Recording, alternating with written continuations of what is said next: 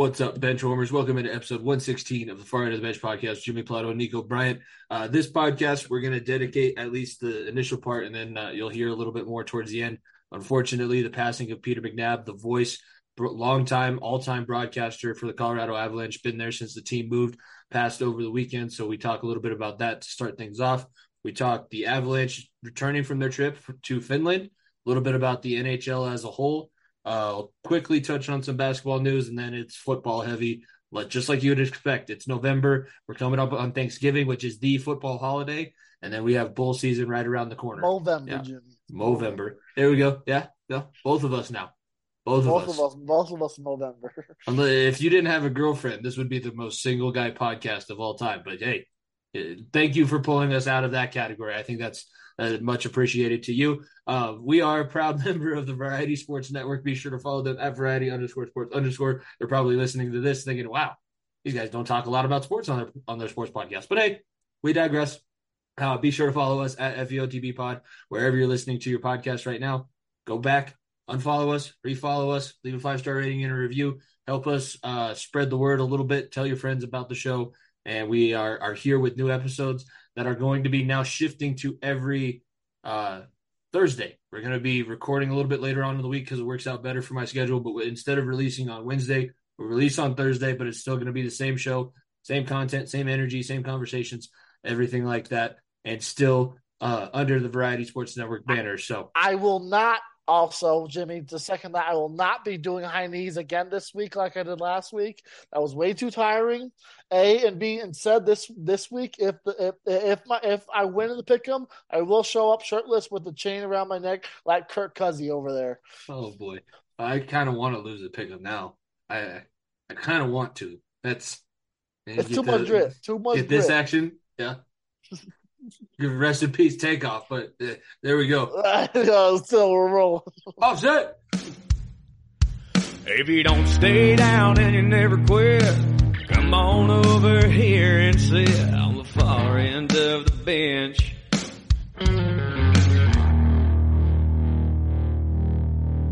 Tuesday night, it's back. Welcome, ladies and gentlemen. The far end of the bench, Maction episode night, 116. recording night? Yeah. Maction. Yeah, you got all of Maction it up on done. the other screen? Don't lie to me. Yeah. Three in a row from Action. Absolutely. We're firing all cylinders. There you go. Don't pay no attention to Bulla's lock from last week. No, Bulla may be dead. That's all I'll say. Bulla may be dead. I've never seen a worse gambler. I guess we've never seen a worse gambler on this show. I know you've had a couple bad streaks. That guy is he's going through it right now. You should see what he has this week. It may be the biggest 5-star play of his career. That's all I'm going to say. Oh, we're thinking it's a 5-star play now. It's a 5-star play. I think there's a very good chance this week may be a lock. Don't you need a star first to get a 5-star play? He has some wins under his belt. He just needs to get it flowing. If you're just joining and have no idea what we're talking about, we hope you stick around because this is a lot of fun. Go back and check out our old episodes of the Far End of the Bench podcast, Jimmy Plato, Nico Bryant. We are proud member of the Variety Sports Network. So be sure to follow us on social media at FEOTB Pod. Follow them at Variety_Sports_. And we will have a couple different segments with our sponsors through Variety Sports Network. So proud to be under the VSN banner. And things are starting to get back into normal. We are going to make an announcement at the end of this episode, a little scheduling shift.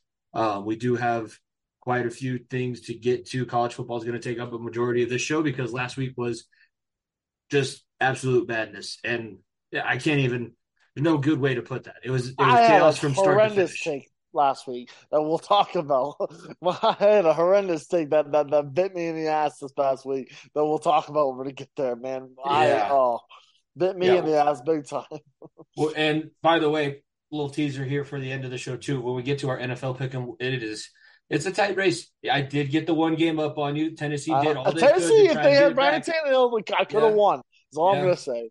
No, I think so too. It was close. I'm not counting this this is very much still a competition. At least we're both getting further and further over 500. We're not under 500 anymore like we were at the beginning of the season.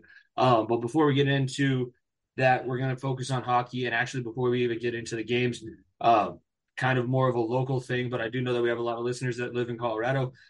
Peter McNabb, unfortunately, passed over the weekend. That was one of the bigger, more upsetting news stories from the last weekend. Obviously, everybody, if you follow the team, he's been the broadcaster the entirety of the time that they've been here in Colorado since they moved from Quebec, and he'd been battling cancer for a long time. Was able to continue working, had the one more final cup run, and unfortunately over the weekend, just the cancer came back and he succumbed. 70 years old.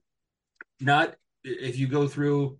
I would recommend going through some of the pieces and some of the articles that have been written about Peter McNabb. And not only was he a great broadcaster, he was a player for 14 years, played for a long time, was actually a Boston Bruin. So a couple of the biggest figures in Avalanche history are former Boston Bruins. And he's no exception. I mean, that guy was special. He added so much every single time. And as a guy who wanted to get into broadcasting, I definitely say the Avalanche have had 3 great in a row. I mean, Mark Mosier on TV, Connor McGahey on the radio, and obviously Peter McNabb would be color commentary for both TV and radio, depending on where the broadcasting rights were. But I think we would be remiss if we didn't at least mention the fact that, it's going to be different experiencing Avalanche hockey without him. You can't write the history of the Colorado Avalanche without him. It's like I said, he was outside of Pierre Lacroix. One of the reasons why the Avalanche were so successful right away in this town was because of him. He didn't play for the Nordiques. He never wore the A on his chest, but he wore the DU on his chest, and he was one of the staples for Denver hockey, DU, and when they were still a club, and he was one of the focal points of being like, okay, you know what, this great game that I love that once was here. Back in the 60s, the Colorado Rockies, yes, before there was a baseball team Rockies, there was the Colorado Rockies hockey team. Did about as well in ticket sales, yeah. Exactly. He brought them back and was able to bring so much light to the community. Any person that has ever watched an Avalanche game has heard his voice. That's plain and simple. Has ever watched an Avs game, ever been to an Avs game, has been around him. But it's going to be very difficult to listen to a game without him. It's going to be weird. Just him not being there at all. I mean, look at the impact he had not only on us fans but on the team. That whether it be Bednar and what are you saying this morning about how he would even talk to him about hockey just in general. This is an announcer. And the coach is listening to him because of his great mind, thinking like, oh, you know what? He sees some things that I don't. And McNabb was just one of the best at that, doing all that. And his first full season and his last full season, he got to see the team. He not only was a part of the creation, but a team that he loved so much hoist the Stanley Cup one more time. And like I said, it's a sad day in Colorado sports in general. It's a sad day in the hockey world in general. You can just see the effect that he had across the league, whether it be in Buffalo where he played for the Sabres, be in Boston where he played for the Bruins, or just the various different lives he touched. It's going to be sorely missed. And look, I'm very, very happy that he was able to be a part of that cup run for this team one last time. And it gives us an excuse at the end of the episode where I'm definitely going to drop in the Kadri finish from overtime in Game 4. Yeah. That where he was the only person, I think him and Nazem Kadri might have been the only 2 people that Nazem Kadri and Andrei Vasilevsky knew that it was a goal. And we'll do the ending as well when they did finally get the finish against Tampa, because I'm just very grateful. That's one of the things in sports that I'm grateful for, the fact that we got to see that one more time, because he had to battle through that. I mean, he was getting cancer treatment all the way through that cup run, and he traveled with the team. Seeing him on the ice, that interview that he had with Landeskog, and Landeskog telling the story about having the Avalanche poster up in his room, it's one of the moments that kind of just gives you chills. So yeah, that was unfortunate news from over the weekend. Fortunate news in hockey, I guess you would say. The Finnish boys had themselves a homecoming. That was unfortunate for Patrick Laine. He was the only one that didn't have a great time going back to his home country of Finland. But man, the Avalanche, that was what the doctor ordered after a tough East Coast road trip where you lose a game to New Jersey. I mean, it's not necessarily looking as bad now because Jersey's kind of picked themselves and put themselves in that conversation. They're first in the Metropolitan. But that game against the Islanders kind of left a sour taste in your mouth until they had those 2 games out in Finland last week. What were your? I don't think that you were able to watch them because it was noon here, but during the workday. Yeah, look, my initial thoughts on the weekend. Well, first of all, locks of the century. I picked Nico Ranson to score a goal in the first game. I said, fuck it. Not just one, Lehkonen. And two, let's pick. three. I know. And then I picked Lehkonen to score a goal in the second game. Yeah. And boom, I hit both those bets. Two of the only bets I hit all weekend is all I'll say. And then look, now people forget, it wasn't just a homecoming for them. Georgiev played in the Finnish Professional League for the team that plays there. So it was a homecoming for him too. That's why he played both games. That's why he played both games. So it was, like I said, it was a homecoming of all sorts. And man, thank God that's over, right? Finally, you get some fluidity back, because one thing Bednar has been saying in post-game press conferences and on the radio and everything, there's no rhythm at the start of the season. You've been playing back-to-backs, 3 days off, back-to-backs, 3 days off, 2 games and 12 days. And then you're back, and then finally, this coming back. I think on Wednesday night we start. It's game day off, game day off, game day off. There's nothing more important to a professional player's season than a little bit of routine. There's been none. It's like there was a bye week in the second month of the season. Basically, it was a weird time, but I'm glad the Avs were able to take care of business against a Columbus team that was not very good, obviously. And like I said, we're seeing a lot of great things. This team got banged up even worse in Finland. You lose Nichushkin for a month. You now have Bo Byram with some symptoms as well. So this team is getting healthier. But what do we say? You just have to get to January in a good position. Get to post football season in a good position where you set yourself up. Because in reality, look, I don't need Val the next month. I don't need Landy the next month. I need both of them. Come March, come April, when the time needs. They can miss games right now. I can rely on the Newhooks and the Coglianos of the world right now to hold this team together while we get there. But man, this team just can't shy away from injuries right now. They cannot. They got an injury bug and they can't get rid of it. The injury bug is bad. I will say, if you did not bet the Finnish players to score in Finland, you never bet it on sports in your life. You're not a sports bettor. You should either get better at it or stop, because it's a lie, no matter what. I think the best thing about this game, Mac and the big dogs were eating. Obviously, with Lehkonen, he broke his little bit of a scoreless streak. Rantanen popped off with the hat trick in the first game. Between the two games, Mac had 7 assists. So he put up 7 points in 2 games. That's something that you like to see from the top line. My big thing, though, you're starting to see those depth lines. Martin Kaut scored his first goal since the 2020 season, which was big for him. And he actually had family that was able to travel. And that was the first time his family was able to see him play. So there's an argument going around about the global series. And I think we can have that discussion here before we start looking around the league at the standings. What I wanted to touch on, that second line and the depth lines are starting to do what we saw in the playoffs a little bit more, and it's allowing the big dogs to start scoring. So with the playoffs, they're able to just hold the puck in the opposing end. You're not maybe getting the best scoring chances, but it's there. The pressure's on, and then at some point you get McKinnon, Landeskog, and Rantanen cycle back on the ice, and oh, look at that! Oh, wide open one time. Who would have thunk? And that's just how this team. Obviously, that's how every team tries to win. This team is just very good at doing that.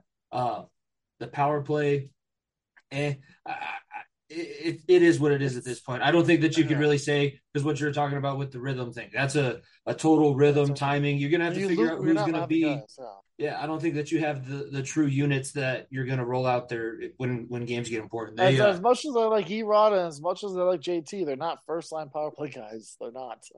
No, they're not. But I do like think Erod is fitting in very nicely with Nui.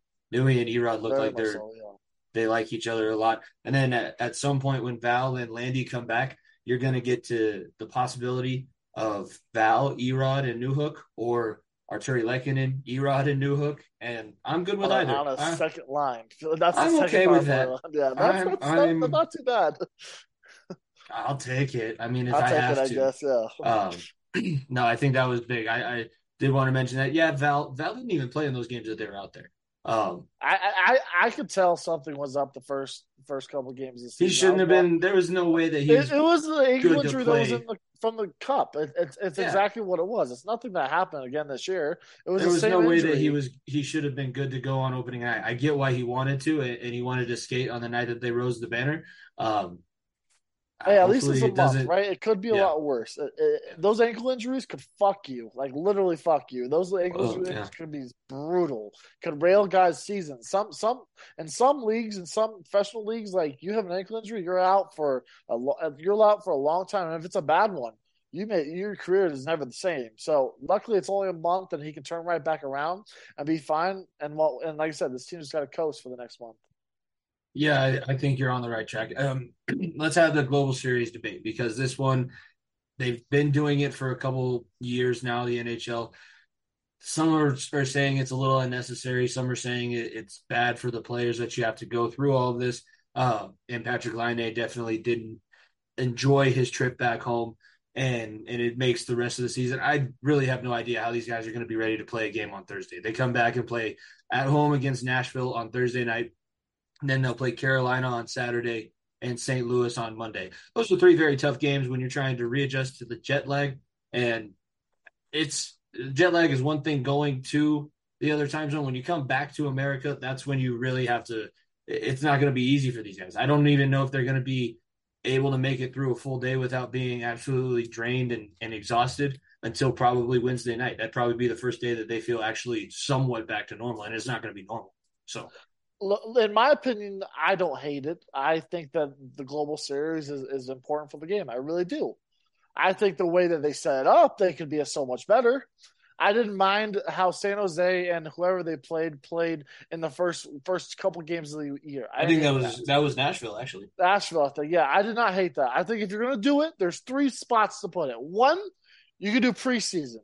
Why don't we send 4 teams over and do preseason over there, right? You could easily do that. You could pick half of a division and do that every single year, where a preseason goes over and plays a game in Finland, plays a game in Sweden, plays a game in Germany. I don't know. Like, it's not like that. It's so far away that you can't play in 3 different European countries. Like, people forget. Look, we have the biggest hockey league in the world, but this is not our sport. It's not. We like to think it is. But it is the Canadian sport, and the amount of and it's a Russian sport, it's a Finnish sport, it's a Swedish sport, you name it. Like this is a sport that is owned by all. It's very similar to soccer in that way. And like I said, I don't hate it all, but there's certain spots where you should do it. It should either be A, preseason, B, beginning of the season, or C, right before the All-Star break, where you already have the All-Star break. Well, no, well, yeah, or you can do it instead of the All-Star break. Either or, you can do it instead, or you can do it right before, where those guys have that time off still. So those are the only spots. Doing it in the middle of fucking November, or sorry, end of October, middle of November, just makes zero sense to me. Like there's like I said, doing it to a team that comes off a cup run. Look, I know it's important for the team that just won it all. Like it's great for people in Finland. You get to see a team that just won it.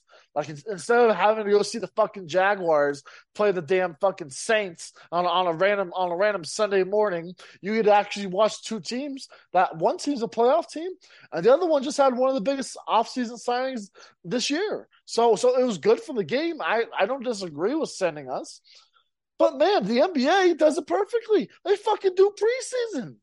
Why can't you do preseason? Like I said, you can do global games so easily. It's funny how we're talking about this with the global game, and at the same time, the NFL is considering having a team in London, Jimmy. Like that's never going to work. It's never going to work unless you have a full division, and we are far away from that. So it's going to be tough, and it's interesting how they figure all this out. But like I said, you could do it at better times. Luckily, this team is too damn good to overcome this type of things, and the coaching staff is too damn good to make sure that the guys get their rest and get the legs underneath them the right way. But man, if I was Columbus, I'd be fucking pissed. You go over there, you got fucking shelled twice. And what does that do? It affects your rhythm. Yeah, it affected the Avs' rhythm, but they got 6 points out of it. or whatever, or 4 points. Four points, Whatever yeah. the fuck it's called, 4 whatever. points. 4 points out of it. Like like I said, if you're Columbus, you gotta be pissed. If you're the Avs, all right, whatever, move on. Like, figure it out. But like I said, this is a question that the NHL can figure out at some point. Okay, it is a global game. I will say that. I don't mind those games. I don't mind them at all. But please figure it out, a better way to do it. My opinion on it, now that the World Cup of Hockey is coming back, they're a little redundant. And to shout out to Team Finland, they did just win the World Junior gold medal. They beat Russia in the gold medal game and won the most recent World Juniors tournament. So they've really stepped up their game there. That's why I think the NHL decided to pick there, and also the superstars that we have Finland is one of the top countries in terms of players in the U.S. Alexander Barkov, Arturi Lehkonen, Patrick Laine. Barkov is Russian, I'm pretty sure. But either way, there's a lot of Finnish players. Like either way, there's a lot of Finnish players. Let's see, Alexander Barkov. Maybe this sounds very Finnish. Russian. Yep. Oh, maybe I'm wrong. Either way, it sounds Russian, but he is Finnish. Sounds very Russian. Yeah, I said, outside of Canada, the U.S. and Russia, I would say Finland and Sweden are the top two countries in terms of players right now in the NHL. Czechoslovakia, they're the Czech Republic now. It can't be. It's not Czechoslovakia. I can't say that as this resident social studies geography teacher. Should probably recognize the new name of the country. Let's take a look at our Row One brand NHL standings a month into the season. So everybody's played about 14 games or so, give or take. The Avalanche on the lower side of things with 11. They had basically 14-day period where they only played 2 games to try and acclimate to the time zone. So in the Eastern Conference, Boston leads the Atlantic with Toronto and Detroit kind of right on their heels, but Boston is 11-2 with 22 total points on the season so far, a plus 23 goal differential. They are on some other stuff right now, and Marchand is coming back. Ullmark has been incredible for them. And then also, I mean, they made news in the wrong way this week. That was the stupid. Why? The team's already good. I don't know why they had to. But that's just that's PR 101. First off, if you're that guy, if you don't know what we're talking about, it was the Arizona Coyotes at the height of the pandemic. Mitchell Miller. The Coyotes drafted him in 2020, and then it came out that he had this horrendous, a first-round pick. It came out that he had this horrendous bullying story of not only just bullying story, but bullying somebody with mental illness, mentally handicapped person, and bad, like court ordered. He had to do certain hours of community service, issue a formal apology in the courtroom, all of this kind of stuff. This was known when the Arizona Coyotes drafted him. He was drafted, and guess what? Everybody let the Coyotes have it. Like, this is stupid. This guy does not deserve a chance to play in the league right now because, one, he never really made a public statement afterwards. Now, who knows? He still hasn't, Jimmy. He still hasn't, I know. It's the guy just got signed, and he's had zero remorse. Signed and dropped. Like a bad habit. Zero remorse. Like it is like he has had, what has it been, 2 years almost? 2 years to say something. And all he has done is send a direct message via Instagram to the guy who he abused for so long last week. Fucking 2 years, Jimmy. And he did it a week before he got signed because he knew he was going to get signed. Well, I guess it's time. I got to say something. No. For fuck's sake. Like I said, Boston is a damn good team right now. It made zero sense why the hell they even thought about doing this in general. And look, this is a warning to everyone else in the league. Like, I'm not saying this is Kaepernick or fucking Deshaun Watson level. Like, this is not Deshaun Watson level, like level of bad, but this is almost there. And it should be treated as such. The guy should not be in the league. It should not be dealing with this kind of thing. Terrible story, and it's just kind of you just wonder why a team like that would do that. Boston 8-2-0 in their last 10 games. In the Metro, New Jersey, New York, and Carolina. The Islanders, not the Rangers, the Islanders. The Rangers are kind of mid. I'm going to say it. They haven't looked great outside of Shesterkin. Shesterkin hasn't even been great either. Yeah. I would say Sorokin for the Islanders has played much better hockey thus far than Shesterkin. Did you listen to the Save Spit and Chicklets episode I just did? Maybe, but either way, Sorokin has been much better. Jimmy, I've watched actually a lot of some Islanders games because I've been betting. weirdly on hockey games recently. Also, college basketball. I kind of turned myself into a going Canadian. Honestly, I turn on hockey over college football some days. And I've been just rolling that and reality. Like Shesty needs to be better. He doesn't have Georgiev to back him up to pick him up on off days. He doesn't have him at all. Oh my goodness, he just went there, ladies and gentlemen. He is going to have the wrath of the New York Rangers Twitter. Hey, are you fight me! You fight me! Bring it on! Last time I checked, Georgiev beat you guys. We beat you. He outplayed Shesterkin. Come at me! I don't care. Fight, let's go. Nico, look into the camera. Tell Rangers Nation how you feel. You still have not won shit in 30 years. So, and last time I checked, the only reason why you won anything was because of the great one. So, yeah, come at me. Georgiev right now is a better goalie than Shesterkin.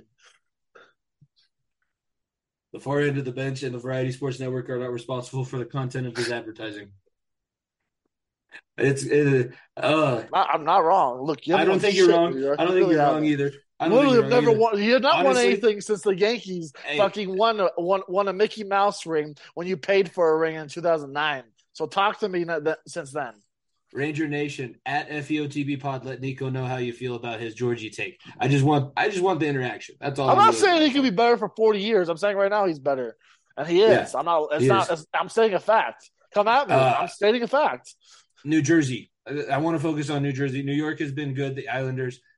Carolina, we all kind of expected this is pretty much their year to get it done, or I kind of feel like they're not going to be considered a cup contender moving forward. I mean, they're kind of trying to battle through injury, but New Jersey, they are a big team. They get in the way of shots. Everybody has kind of that workman's mentality. Jack Hughes, the former number 1 overall pick, is trying to come into his own, and it's just for Brett. He could be the next big winger that we see get moved somewhere and sign a major contract. He kind of took a deal, bet on himself, and he's had a very hot start to the beginning of the season. He's kind of leading that top line where people were starting to think that it was going to be Jack Hughes or bust. It's just Brat's line now. I think that he's kind of the engine that makes that team go. And they don't really score a ton of goals. They play good defense, so they play. Yeah, good defense. They've only scored 47 goals on the season. They've allowed 33, so they're plus 14, and they're 9-1-0 in their last 10 games on a 7-game heater right now.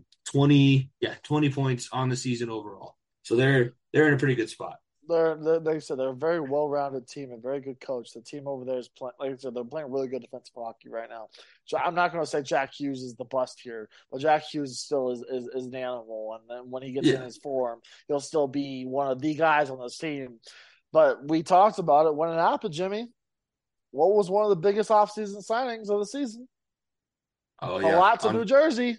Well, he's on IR right now, though. He is, but we see what Tampa Bay's been doing at the beginning of the year. They're not great right now. Yeah. And him in the locker room, being a locker room guy for New Jersey, it's going to help them. It really is. You bring championship mentality in the room, it helps. Yeah, I can see it. Columbus, after the major signing of Johnny Gaudreau in the offseason, it's not working. And it's he knew he didn't work. It wasn't going to work, Jimmy. It's going so poorly. So poorly. They're not a good club. 3-9 on the season. They have 6 points through a month. They've played 12 games and have 6 points out of it. To remind everybody, you get 2 for winning, you get 1 for losing in overtime. They even give loser points, and you only collect 6 in a month. You have to be. Are they taking for Bedard? That's the other question. Are we gonna get Johnny Hockey and Connor Bedard on the same line in the NHL? I'm going to tell you right now, the NHL and the NBA right now are you are about to see the biggest season of tanking in the world. Whether it be with Benyama, for the French guy in the NBA, or it be Bedard for hockey. Bedard may be the next coming of fucking Patrick Kane is what they're saying. And when Benyama might be the next Giannis level type of player. Like we are seeing some unprecedented things in the lower levels right now. And Bedard right now, look, it's the Coyotes race. The Coyotes fucking suck. It's the Columbus Blue Jackets. It's honestly maybe may even be our good friends in St. Louis Blues because they're ass too right now. So we went there, Brandon. Fight me. I'll fight Blues Twitter. Everybody is seeming to tank for this guy, and like I said, unless you have the luck of the fucking Edmonton Oilers and getting 4 first-round picks in 10 years. You better hope for the best because, like I said, it's still going to be tough sledding trying to get the number 1 pick. We're just going for everybody in this NHL segment. I like it. We're tossing the mitts and throwing the haymakers. Get the jersey pulled over somebody's head, and we're not even through the Eastern Conference yet. Western Conference, Central Division, Dallas leading things 8-3-1, 17 total points on the year. Winnipeg 7-3-1, and then the Avalanche sitting 3 in the Central at 6-4-1, coming back from Finland, 13 points. 15 points for the Jets, and then 17, like I mentioned, for the Stars. Stars are plus 19 goal differential. They're actually Onger is a stud. Yeah, Onger is good. Jason Robertson, man, dude, he's a dude. He's a dude. What we saw out of Ottinger in the playoffs has literally almost been identical to start the season. They got themselves a guy in the net. I'll tell you that. Like I said, they know what they're doing over there in Dallas. They're 2 or 3 years removed from being in the Stanley Cup final. So it's like I said, team's still halfway intact, still there. So still one of the most infamous moments of early at FEOTB pod was when I was live tweeting that game and the Avalanche lost the lead, scored to get the lead, and then lost in overtime. And I was like, I short circuited at that point. Jason Robertson through 12 games has 18 points. 8 goals, 10 assists. The dude has been the Cowboy Robertson from the Mighty Ducks, basically for the Stars. Huh. The dude fits the mold perfectly. So he has been the perfect. So let's rub me some calves. I like it. Ottinger through 7 games, he's 5-1, 1.40 goals against, and save percentage currently at a .952. Whew. It's for real, ladies and gentlemen. Deep in the heart of Texas, they like to play some hockey. 9.52, that's pretty good, Jimmy. What is the other goaltender in our division sitting at? Like an 8.83, I think. That's a good idea. The guy, the I don't even say his name. You mean the guy, the water bottle tosser, right? Water bottle tosser. Yeah, the guy that pushes people. I think he's the whiny one that sits in the back and swings. We tried to tell you, St. Louis, you let the better goalie go. We tried to tell you. Let's see.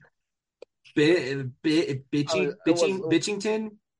through 8 games, 3-5-0, 337 goals against, 886 save percentage.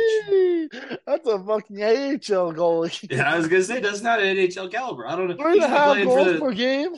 I would say he should be playing for the Colorado Eagles because I don't know who the AHL affiliate for the Blues is, but I don't want him touching an Eagles uniform. That's god awful in the AHL. That's not good. Biggest Mickey Mouse run of the fucking 20th century was that championship run from Benny. And they just unloaded all of their money on him. They're like, yeah, here, take it. You be the guy. You played 40 games for us. Good. Yeah, the guy that we picked up off the waiver wire halfway through the year and wants the cup. Yeah, you play. Yeah. This is also the same team who took a former dirty enforcer and made them their head coach because he knows hockey strategy, right? All he knows is how to slash somebody in the knee and then punch him in the face. Okay, there's our Blues slander for the episode. In the Pacific, Vegas, number 1, Seattle, number 2, and then Los Angeles, the Kings. We kind of expected the Kings. Maybe we were more expecting the Oilers to be up there around 3, but the Kings, I think, are going to be a playoff team. They should have maybe beaten the Oilers in the first round last year, went down to 7 games. But yeah, I agree with you. I mean, Vegas, they're also 9-1-0 in their last 10, and they're on an 8-game win streak, currently the longest in the league. Logan Thompson, they found a dude. Maybe it was a blessing in disguise that Lenier went down because Logan Thompson really is that dude for them. He's been incredible. But man, how about the damn Kraken, eh? They have it's not. Go ahead, but then I'll pull the rug out from under. Yeah, let's go on this magic. Take us on a magic carpet ride, Nico.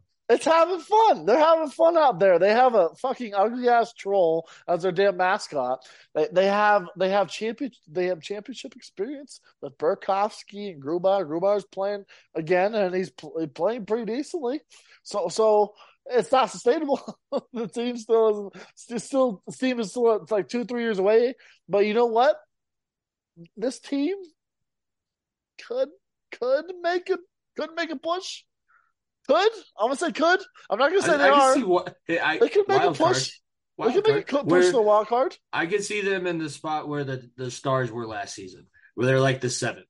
Yeah. That makes a little bit of sense to me. I don't know why. Don't ask me why. I can't give you a reason why. Who is their coach? I think he can make a real push for the 7th. I agree, Jimmy. I think they really could.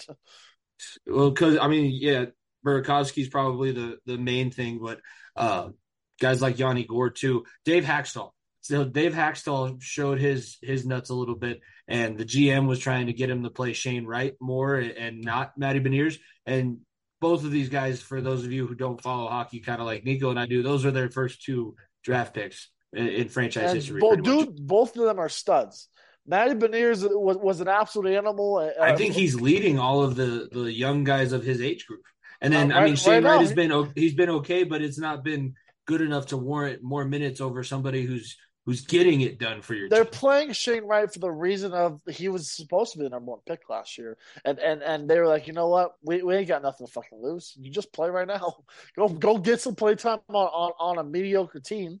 And then him and Matty Beniers, like I said, that's a great 1-2 punch at the C position. So it's I sometimes forget how warped our view of watching the Avalanche play are. Matty Beniers being one of the better young forwards on the Seattle Kraken team. He's got 5 goals, 4 assists for 9 points on the season. He's a -9. Yeah. That's good for this team. Like I'm dead serious when I'm saying they're good. Like this is a good run for them. But that's just we're not the same. We exist. We play the same sport. We're not the same. Last thing kind of that I wanted to touch on, since we are talking about the Knights too, that hit on Pietrangelo, 2-game suspension. One of the worst plays that we've seen kind of in the last couple of years. I'd say probably, I can't really remember anything from last year, but like the Tom Wilson hit on Artemi Panarin and the Kadri hit on Falk in the playoffs. Those are kind of the last 2 that we saw were this egregious. And then also Konecki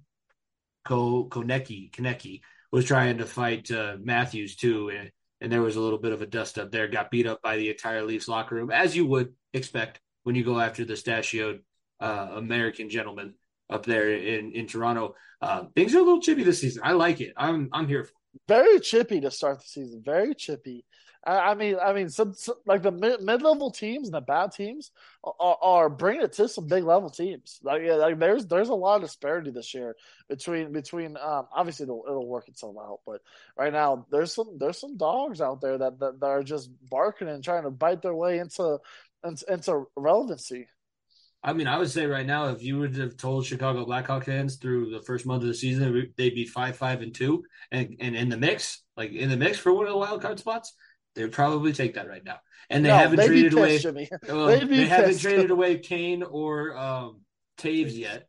I've heard that's the one thing. We don't have to get too deep into this. We can move off of hockey and get into football and maybe touch on a little bit of NBA. But I can't, in good conscience, root for the Avalanche to be in this Jonathan Taves sweet state. Jimmy, I don't want to even get touched with a 10-foot pole. I get it, but there's so many people saying that it makes sense and that it'll do this. You know, it also makes sense, Sidney Crosby, because the Penguins fucking suck too. So you know what? I would much rather pair that guy over here. So look. I don't like Patrick Kane. I don't like Jonathan Taves. But if I were to pick one, I'd pick Patrick Kane. Okay, this team doesn't fucking need leadership. Doesn't need a guy to fucking come in and try to lead the locker room. No. If you're gonna get a guy, go get a fucking guy. I'd rather be on Patrick Kane as much as I fucking hate him. It's not wrong. Like, he's a fucking dick. But hell yeah, he's a good hockey player. Would you welcome a O'Reilly return? Yes, absolutely. Fucking absolutely. That he would be. It would basically be a little bit bigger version of Cagliari. He is fucking sucked though. Beginning of this year. Oh my god, the dude has fucking 1 point. He's so fucking old. He's horrendous. He would be a third line center, fourth line. You're so old. I know. Insert the Adam Sandler. So old. I don't even know. So old. Ugh. Oh, that's Big Daddy. Have fun with the wrinkly body and that's gonna be weird. Okay, that was a look at the Row One Brand NHL standings. After a month into the season, go to row1brand.com. Follow them at CoolStub on Twitter, and you'll get 15% off when you use code VSP15 when you order something from the art gallery there at Row One Brand, proud sponsor of the Variety Sports Network. Let's quickly touch on some basketball. The Warriors not doing great so far. Nuggets through the first 10 games of the season, 7-3, currently tied, three-way tie after the Jazz leading the Western Conference. So. Yeah, Utah has been a fucking wagon. This team, Did you say they were gonna implode? They should be taking, Jimmy. They should be taking, but they're fucking not. This team is just literally. I have never. I don't know. The one thing I did want to is Ime gonna be the coach of the Nets? Did that get Apparently confirmed? now a lot of there's still rumblings. He hasn't been confirmed. They have an interim right now coach, and there's pushback, and rightfully so. So it hasn't been confirmed yet. It's still there's still things to figure out because obviously they have to give up his rights. They have to do a lot of other things, and they have to sign him, trade him, whatever they have to do. But there's a lot of pushback within the Nets organization, especially Joe Tsai, who's the owner of the team. He right now is not completely sold on the already bad press the team gets and bringing him in. So. However, with the Nets, the trade rumors have been swirling back again with KD and Anthony Davis too. So funny how things come full circle. It really is. You can't pay yourself to win all the time. So it really is funny. I listened back to our episode from last week, and I was trying to follow along with this whole timeline of the Brooklyn Nets that you so eloquently laid out. And it's just, there's too many. It's almost as confusing as the Halloween franchise timeline, to where there's this movie that goes this way, but then if you watch this order, it's that way. It's almost like a choose your own adventure. Like Kyrie decided he burned sage in Boston and then decided, you know what? I'm going to make some anti-Semitic comments because that's what this team needs right now. That's going to be my leadership role. And the NBA is making Kyrie do all this, all this stuff to get back in the league. Of course, because you know how many of those top guys have agents with Jewish backgrounds. I would say 90%. There is a lot. I would say, yeah. I mean, the two biggest agencies in Los Angeles, CAA and WME, both founded and currently ran by men of Jewish heritage. And they run sports and sports media and all that kind of stuff. You're not going to let that fly at all, and rightfully so. It is funny because KD really just fucking put this all on himself, and the guy out there is just getting paid to play ball. I guess at this point, and it's funny because they're not very good, and they could be so much better. Ben Simmons still has more fouls than he has points. Yep, that's still a true stat. They are, yeah. They are just average. Just looking at their... It's one thing after another with that team. And the Lakers are right there with you. I mean, this Lakers team could not be worse. I don't know what they think they're going to get from Westbrook or what they think they're going to get for Anthony Davis. But I'm going to tell you right now, it's not going to be anything worth your while. Because every team's going to laugh in your face, being like, you think we're going to give up that much for that player? No. You're going to have to pay his salary and give us draft picks and compensation. Like it's funny how the mighty have fallen, absolutely. And the fucking Utah Jazz are number one in the West. A team that traded away their literally 2-star players, and the other two. Look, Cleveland is an animal. If you take any betting advice from me today, you make sure you listen to this. Anytime you get plus money with the Cleveland Cavaliers, you take it. And anytime you get plus odds, plus 4.5, plus 3.5, you take it with the Cleveland Cavaliers. If you get minus odds, anything under minus 3.5, you take it as well. This Cleveland Cavaliers team, outside of last night, which burned me, they have covered, I think, 9 of the last 10 games. This team is good up in Cleveland. They can fucking cover. Man, I'm throwing $20 on Cavaliers for fucking Raptors games on a damn Sunday where football's on all day because you know what? They're going to cover for me. Do I smell a King LeBron return? I really think there's a good shot. Look at me dropping the hot takes, and it's actually legit. It's not even that hot because why the fuck would he want to stay with the shit Lakers team? The only reason why he's on this team at this point would be because maybe the Lakers can manage a top 10 first-round pick, or they can draft his son. That's the only thing Lakers fans are holding on to at this point because the team has nothing going for him. I would say living in that mansion with that view. Living in Los Angeles, I don't feel like you stress about much. I mean, you wake up. The weather's perfect. Maybe driving. That's about it. Driving, yeah. The drought's not so great. Earthquakes every now and then, but Besides that, beautiful. Really Go to the beautiful. beach. Just go to the beach. And at some point, the beach is going to fall off into the ocean, and we're going to exorcise that cancer that is California over there on the West Coast. And apologies to our friends at Fat Boy Fadeaway. I know that they're going to hear this and not be very happy with me. It's all in good fun.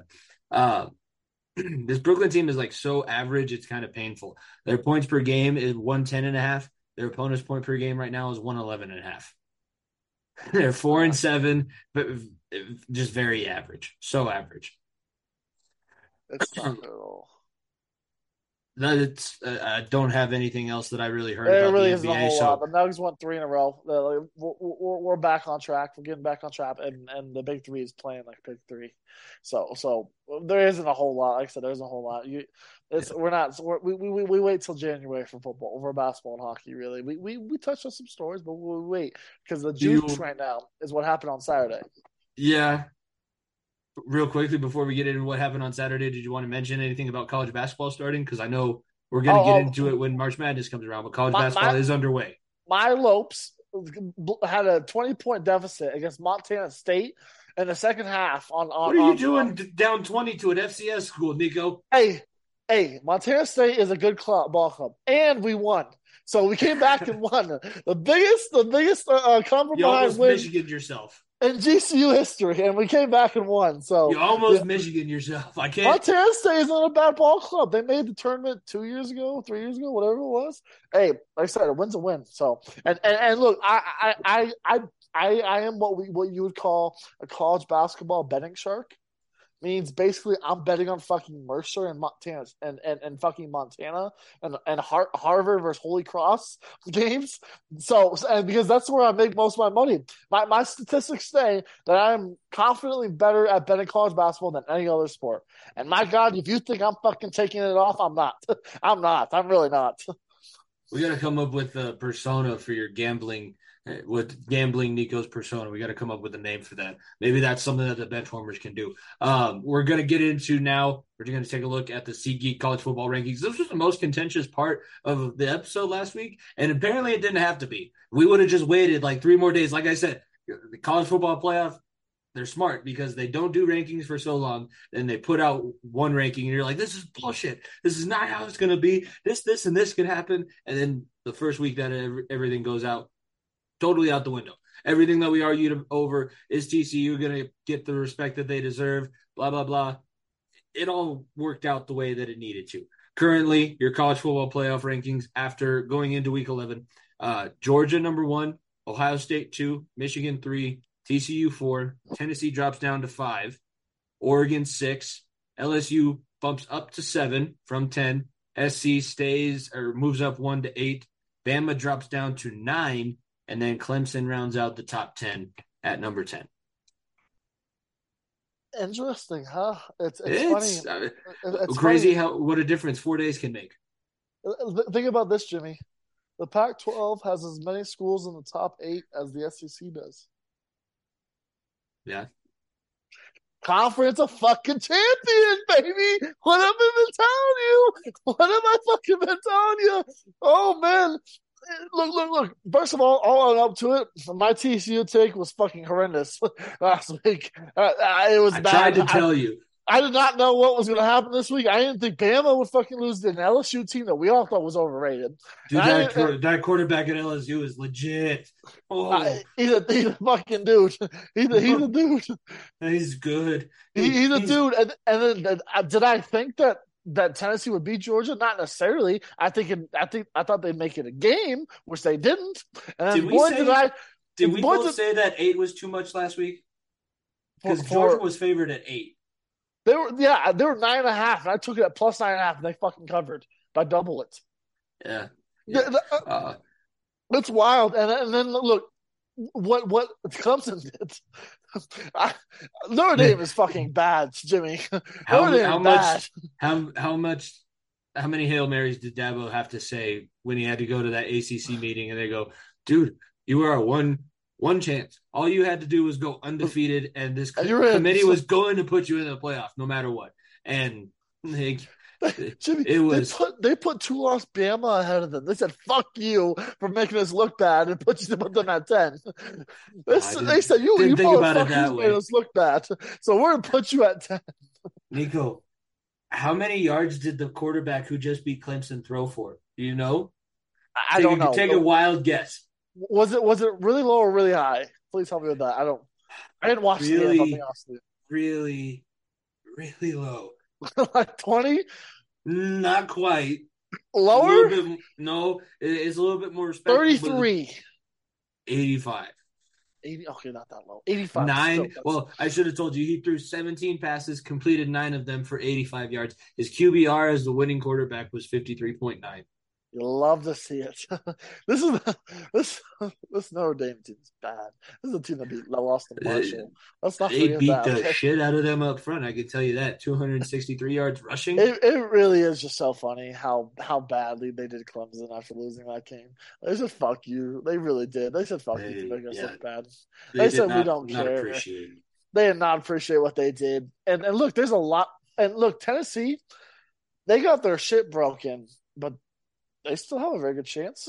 That's the thing, though. What people were failing to recognize going into last week was when it's not a neutral site game, these teams that are going into these environments like Georgia, Texas, Alabama almost lost to Texas. Alabama probably should have lost to Texas in Austin. The home field advantage in college football is very, very powerful. And that's, I think, what you saw there. And give credit to Georgia's defense they're not as good as they were last season. Not even close, not by a long shot. Their dudes showed out. I mean, nobody is able to cover Tennessee's receivers one-on-one and still get pressure on the quarterback. I was very disappointed. I thought, in my honest opinion, that it was going to come down to Tennessee's offensive line. Tennessee's offensive line could have just, blocked anybody. Then you give Hendon Hooker a chance to help win this game. They didn't block a soul. He got sacked 7 times. Well, technically 6 because they said Hendon Hooker fell across the line of scrimmage on the last one. But I was listening to the Georgia broadcast on the Sirius app there, and that play-by-play commentator says "we" whenever the Bulldogs do anything. He's one of those commentators. Oh, he's up the field. It's like, what did you do? You didn't do nothing. Yeah. It was, I mean, from start to finish. Stetson Bennett, I think I might have to start giving him some respect. Yeah. Maybe just a little bit. The dude had his phone number leaked to the Tennessee students and fucking after He touchdown called the did student this section. to me. Yeah. He Called called me. the student section. The balls, I loved it. Look, Stetson Bennett does deserve some love because the dude is him. He is him. And like I said, it is who wants it, Jimmy. Because I don't know if you fucking watched Ohio State, they were tied 7-7 against Northwestern at halftime. Northwestern, the school that doesn't play sports, they play school. Okay, no one goes to Northwestern for school for sports there. They go for their academics, and they were tied 7-7 to that team at halftime. And the more I watch Jimmy, the Ohio State, and the more I watch Michigan. You think Michigan's going to beat them, huh? I think Michigan might beat them again. In I the really shoe? do. Ohio State can't fucking stop the run, Jimmy. They can't. That's one thing that Michigan can do is run the damn ball. Yeah, they are really good. It really is going to be a test. And man, look, TCU, don't fuck this up. Do not fuck this Please up. don't. You have their chance. You have your chance to say fuck you to 2 SEC schools or fuck you to 2 Big Ten schools. You can be like, you know what? Either Michigan or Ohio State, one of you guys are making it, or either Georgia or Tennessee, one of you guys are going in, and no one else because we're here. And you have a chance. Just don't fuck it up. Don't fuck it up. You know who else is really rooting for TCU now too? The team that put a hurting on the Buffaloes, Oregon. Oregon's like, if you win and I win, then we could maybe eliminate whoever doesn't make the SEC championship. In this Oregon's case, it would be Tennessee. To Ohio State. Ohio State beats Michigan. No, There's only losses to Georgia. Or Georgia, sorry, only lost to Georgia. Either way, Georgia. That's better. I was saying that's even better for their case. They have a real conversation to have a real shot here. I love it. I don't, Jimmy. My goal is that we Don't have 2 SEC schools and don't have 2 Big Ten schools. Give me a Pac-12 school, give me TCU, and give me 1 SEC, 1 Big Ten. Let's fucking roll, baby. I'm here for it. I think that would be good for everything involved. Let's discuss it here. I think I know where you're going to go with this, but I'll pose a question because I know everybody else is thinking it. Is the dynasty dead? And by the way, how does it feel, Crimson Tide fans? You have to now say losses on your season. You have loss. That's the plural of that. Losses. I'm not season. saying it's dead. It's not It's dead. not dead. They'll still get the top 5 recruiting class. They'll still get whoever they want to come in and play for them. It's not dead. It's Here's just what I think. Years. It's I don't think that Bryce Young was ready to come back. I don't think he was either. I think he was already shipped into the NFL. And it's funny, Jimmy, Bryce Young, he is going to leave without a national championship. The school that we talk about being like every person that has come through there has won 2 things.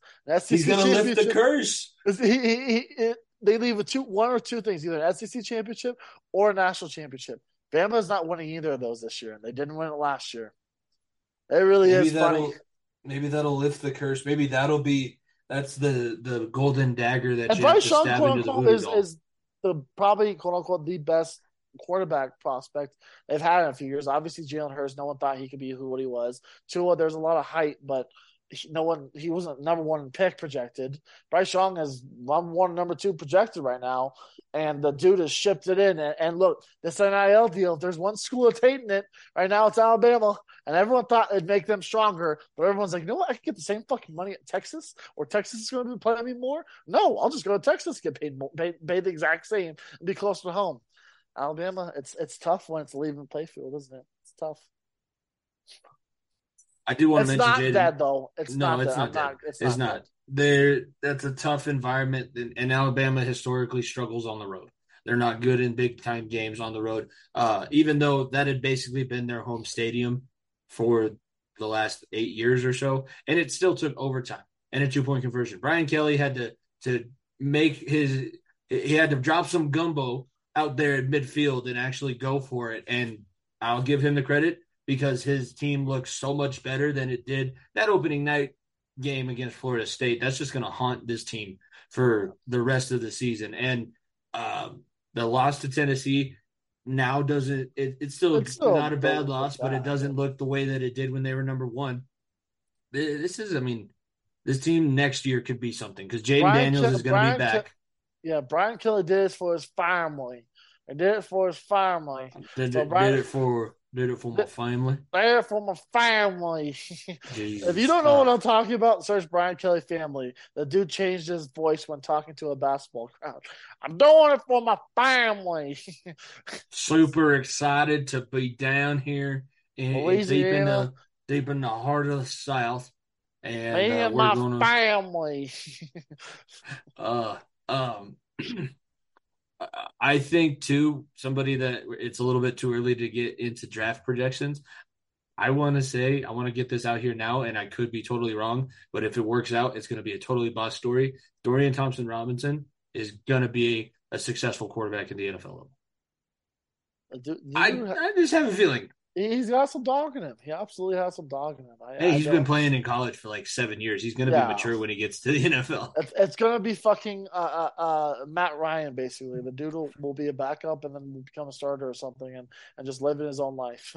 And if he's on a good team, he's athletic enough that he can kind of make you work. Honestly, if I was your team, knowing that you're going to have to make that quarterback room a little bit more solid behind Russ and his delicate hamstrings. I know. It doesn't hurt taking a chance on him. I know. There are worse things that you could do, in the words of Rizzo from Greece. Yeah, you're not wrong. I hate that you're not wrong, but you're not wrong. I really hope that we have some closeted theater nerds like myself who got that reference, because I worked hard for that one. It took me 2.5 years to finally work in a Grease reference on the podcast. I'll take it. That's a look at your SeatGeek college football playoff rankings and a little bit of the slate last weekend. Not necessarily the best. It's the bye week for a lot of schools. And then we're also still trying to gear up that Thanksgiving weekend when Michigan and Ohio State play. It's one of my favorite. That day, That and then the Friday after when Nebraska used to play Colorado every year. Those were like my two favorite days in the college football calendar. We obviously don't get those anymore. Hey, you get the Bussin' Bowl this weekend. Yeah, the Nebraska, Bussin' Michigan. Bowl. So that is this weekend. Yeah, so there you go. Yeah, but then Harbaugh didn't sign the. Oh no, it wasn't Harbaugh. I think it was the AD for Nebraska didn't sign the. I'm pretty contract. sure we're not Lincoln Riley. What the fuck's his name? Scott Frost did, but I mean they're bringing it. They're not hoisting it, but they're bringing it. So we'll see how that thing goes. But I think it'll be kind of interesting to see how it works out. That's the SeatGeek College Football Playoff rankings here. Use code when you download the SeatGeek app. Use promo code VSN. You get $20 off your first purchase when you order your tickets through SeatGeek. It's awesome. They look for the best deals. You can get last minute tickets, so you don't necessarily have to have something planned out in advance. And SeatGeek is now a proud sponsor of the Variety Sports Network, one of the newer sponsors of VSN. So super happy that they jumped on board and were able to represent them. Let's go. We'll go to the pick'em first, and we'll look back at last week. So we picked Philadelphia, Cincinnati, Minnesota, Philadelphia versus Houston, Cincinnati versus Carolina, Minnesota versus Washington, which you'll have to talk about for your 27 days of football Christmas. Tennessee, Kansas City, and then the Baltimore New Orleans game on Monday night. We left out the Broncos because they were on their bye week. We'll leave out the Bengals this week because they're on their bye week. But let's start, I guess. The most impressive game of the weekend, maybe the most impressive performance of the weekend. You know where I'm going with this. I finally get to brag on my team a little bit, so you know where I'm going. Joe Mixon was everybody's daddy in fantasy football this year or this week. This is true.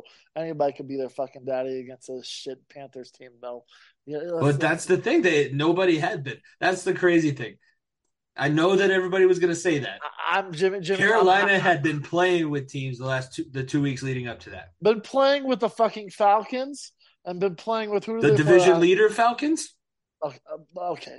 All right, Jimmy. All right.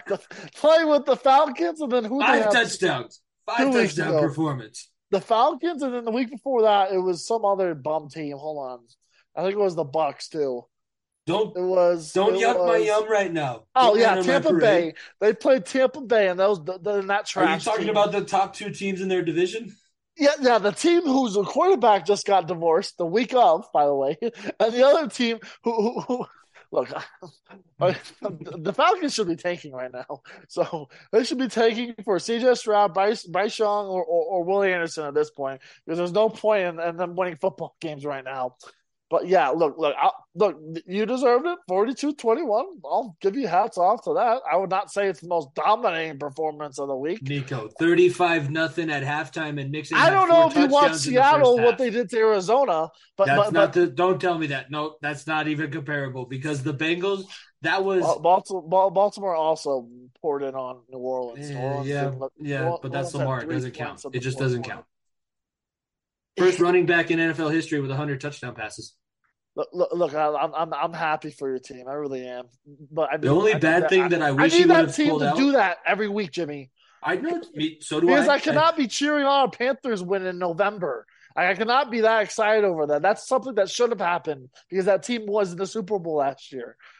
It should have happened. If it didn't happen, if it was a close game, we would have sat here and been like, what the fuck is wrong with this team? It's not celebrate. It's celebrating doing what you need to do to a team, and that score was not an indication of that game. It was not close. Here's the thing: the Bengals had more points in the first half than the Panthers had yards. I'm not disagreeing with you, but I'm not hyping up a Panthers win. Well, I'm hyping it up, and everybody should be hyping it up out there. This is exactly the type of. Don't be salty because your team can't score more than 23. Jimmy, I know my team's bad. I'm not saying. I think that's you don't have to disagree with me. I know they're bad. You're a little jaded right now. I'm just telling you. But this team needs to do this against fucking Baltimore. Well, yeah.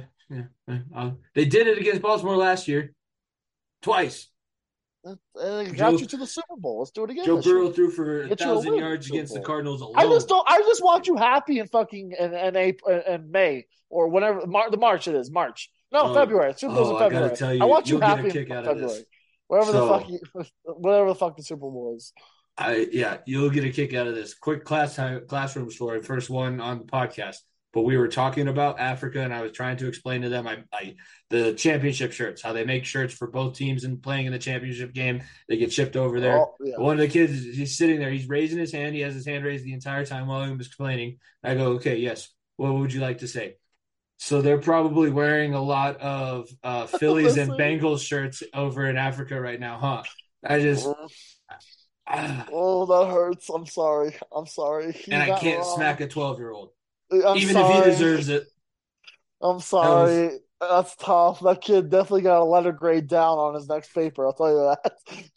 It was just so I couldn't even really be upset about it because it was so seamless. That was normally these kids aren't that good. Like they stumble or something, but he answered the question that I asked, and then he goes, "Oh, so they're probably wearing some Phillies and Bengals shirts, huh?" Oh, that's tough. At least you're not a Phillies fan. It could be worse, right? Ouch. That one hurts. That one hurt right here. Yeah. The only thing too that I would like to see Mixon do the Booker T, the five time. He's normally so good at his touchdown celebrations. Everybody counts. Everybody can count. 1, 2, 3, 4, 5. Give me something different. Just do something. Yeah, do something. I kind of want to go. We're going to jump around a little bit. Tennessee, Kansas City. This Tennessee team knows how to do one thing, and that's play at 110%. That's all they do. Full throttle, no matter what. But do you think Malik Willis forgets that you can throw to receivers? I think he has. I don't think he knows the name of a single receiver on his team. I think he forgets. Nobody does. To be fair to him, nobody does. This Tennessee team is like an AJ Brown type caliber receiver away from being a really good again. It's. I wonder how they could have got. Bad. Wonder how they should go try to get him. Do you think the Eagles would give him up? I don't know. Or somebody of that caliber. Somebody of that caliber. That maybe you drafted in the second round. Yeah. I mean, a guy that was a second-round draft pick, so he wasn't that expensive, and you could lock up for a long-term deal. Look. If I'm being frank here, if there's one team that a Lamar Jackson or a I don't know fucking Dak Prescott if Dallas moves on or whatever a quarterback that's available this offseason should be the Tennessee fucking Titans. Because one, they're getting a new stadium in 3 years. You're going to be indoors in one of the best, most beautiful stadiums in the world. You don't have to do shit offensively. You can just give the ball number 22 when all hell breaks loose. Your defense it doesn't matter if it loses players. It's always going to play hard. And you play in a division that's literally incompetent. What else did you want? What do you mean? Starting a former center as your head coach is incompetent? I know you love your center. We'll get to that here in a moment. But let me talk about Tennessee.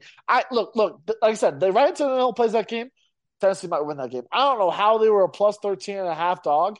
I took the plus money. I absolutely did. Did I think they were going to win? No. I knew Kansas City was going to win. But I knew Tennessee was going to make it interesting because they'll just run the damn ball and run the clock out. And Kansas City won't have time to put up more than 20 points. Kansas City obviously still has some question marks, but there's no one else I'd rather have in this league than Patrick Mahomes still. Outside, maybe Josh Allen, but we'll get to that here in a minute too. And what Patrick Mahomes does with the football in his hands is just magic. And man, like I said, Tennessee, you're one receiver and one competent quarterback away from being the favorites to win the Super Bowl. Let's put it that way. Because you are one of the best coached teams in football, and there's zero doubt about it.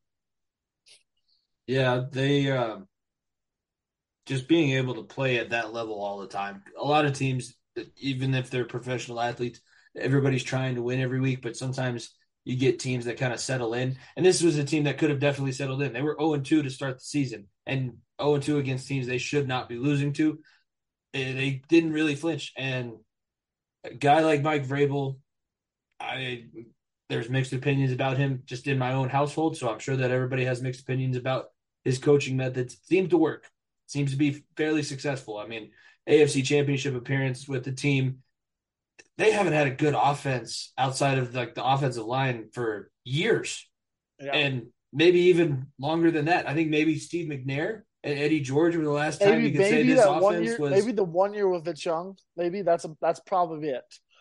That's maybe with Chris Johnson. Chris Johnson's 2,000-yard season. Those are like the very few moments in time where you could pick out the Tennessee Titans as being an offensive juggernaut.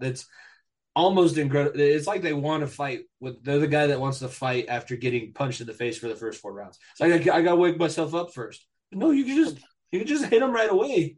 No, I gotta let him break my nose. Once he breaks my nose, then I'll know it's a fight. Yeah, they'll keep coming back up though after you think they're dead, and that's the one thing this team will always continue to do. Do we want to talk about Kirky Swag, or are we going to go to maybe talking about the issues? The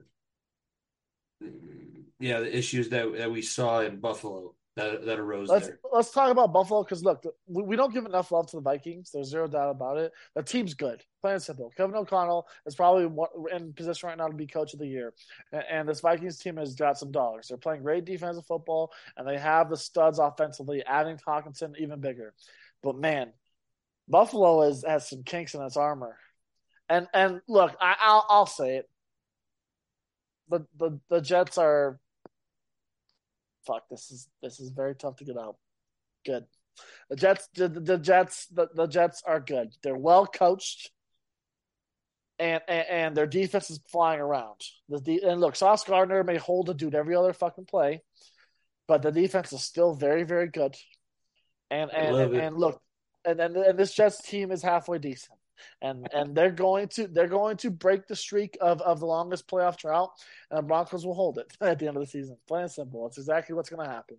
And but man, Buffalo, Josh Allen being injured, you better hope this elbow injury ain't nothing, because your season could have came and went just like that. Poor Buffalo, high and mighty. And then you run into a team like the Jets who just pass rush the hell out of you and and all they wanted to do was make sure Josh Allen felt the breath of Quinn Williams on him every single play and made life living hell on him. And then he gets injured in that game. Could be trouble in Buffalo. Really could. I love the way that you did that because you're gonna draw Dom in because he's gonna say it. He's gonna say it. And then it's the most backhanded compliments that you could ever receive. It's everybody who's been there, like getting broken up with in a bad relationship. You've been there. It's like, you're good, but you just don't do anything that I ask of you. And you're like, good, but you're good, but you suck somehow still. Just know that exactly. I still hate you and that you still suck. I have no hate for Jets fans. I only like giving John Dom shit. There's no reason for me to hate the Jets in general at all. Look, they're going to be a first-round exit. I'll fucking say it. They'll make the playoffs, still be a first-round exit to fucking Buffalo or Kansas City. I'll put that to my fucking grave. So I good for you, Jets fans. I'm happy for you. You deserve I'll have to tell you off the podcast, just in case on the off chance that he does listen to this episode, I found what I'm getting him for Christmas, and it's something from Barstool, and it's perfect for the gift giving season. So I'm excited that I found that. I'll tell you when we get off of the actual show. Let's talk now. Philadelphia 8-0, only undefeated team left on the season. I think that's worth mentioning. Nick Sirianni, a total 180, kind of gave himself his own coaching facelift, if you want to say it like that. One of the first guys to kind of relinquish what we're all talking about Nathaniel Hackett doing, kind of giving up all of this responsibility and just being the head coach and the game manager. And he's done that. It's been working well. And Jalen Hurts is still, not throwing touchdowns, but he's still getting his offense to score. This team he threw 4. The dude's balling. Jalen Hurts is doing this team is that good. Like they are playing all facets of the game. Houston gave him a scare. They really did on Thursday. They absolutely did.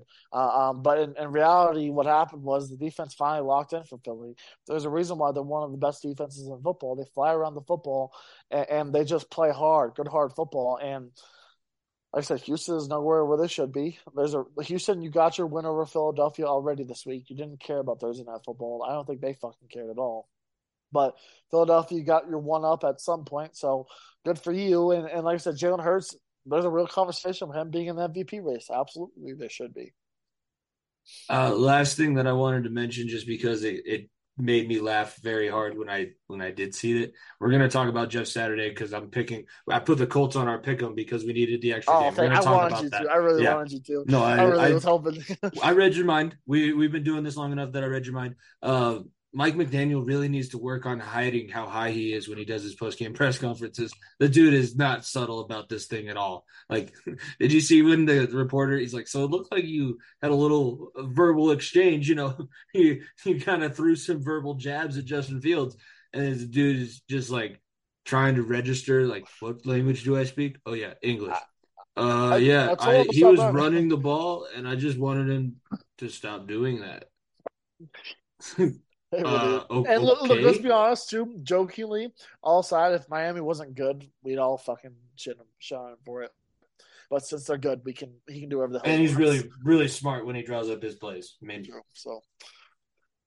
And Tyreek Hill already, like, I don't like giving him praise because of the kind of person that he is, but he is a weapon. Jimmy, I'll make it better. Jalen Waddle is the fucking weapon of the century. The dude looks like the best wide receiver out of that draft class last year. Wasn't it last year or was it? Last year. Last year. And he's a rookie doing this, everyone. He's a rookie. Yeah, the dude's an animal. He's only going to get better. Great. Yeah, so happy about that. And it's going to be so perfect that Miami be good in this conference also. Let's get into week 10. Let's look ahead. Bullets lock, like we mentioned, it lost. Oklahoma State minus 2.5 against Kansas. They didn't put up a fucking point either. The Jayhawks shut them out. Yeah, that's why Oklahoma State's a wrestling school. They are a college wrestling school. I know. They still kept dragging me in, Jimmy. I thought I had hope for them. Just when I thought I was out, you pull me back in. Kicking things off Thursday Night Football. Everybody's going to be watching this one. This is the memes have been going around. If you need to get like brownie points, I know you have a girlfriend. I don't have to stay in and watch sports tonight. Let's go out. Let's go to dinner. No, I always watch football. This is for you. Yeah, I'm not watching. Atlanta and Carolina. The Falcons versus the Cardinals. Battle for the basement in the NFC South. I'm just going to get right to it. Who are you picking? Who do you think is going to suck worse on Thursday? If you forget, one of the game of the year so far with the Hail Mary 2 weeks ago with P.J. Walker, DJ Moore, and the infamous helmet thing happened in Atlanta. Funny enough. So maybe it could be a good game, but I'm sure as hell not fucking watching this.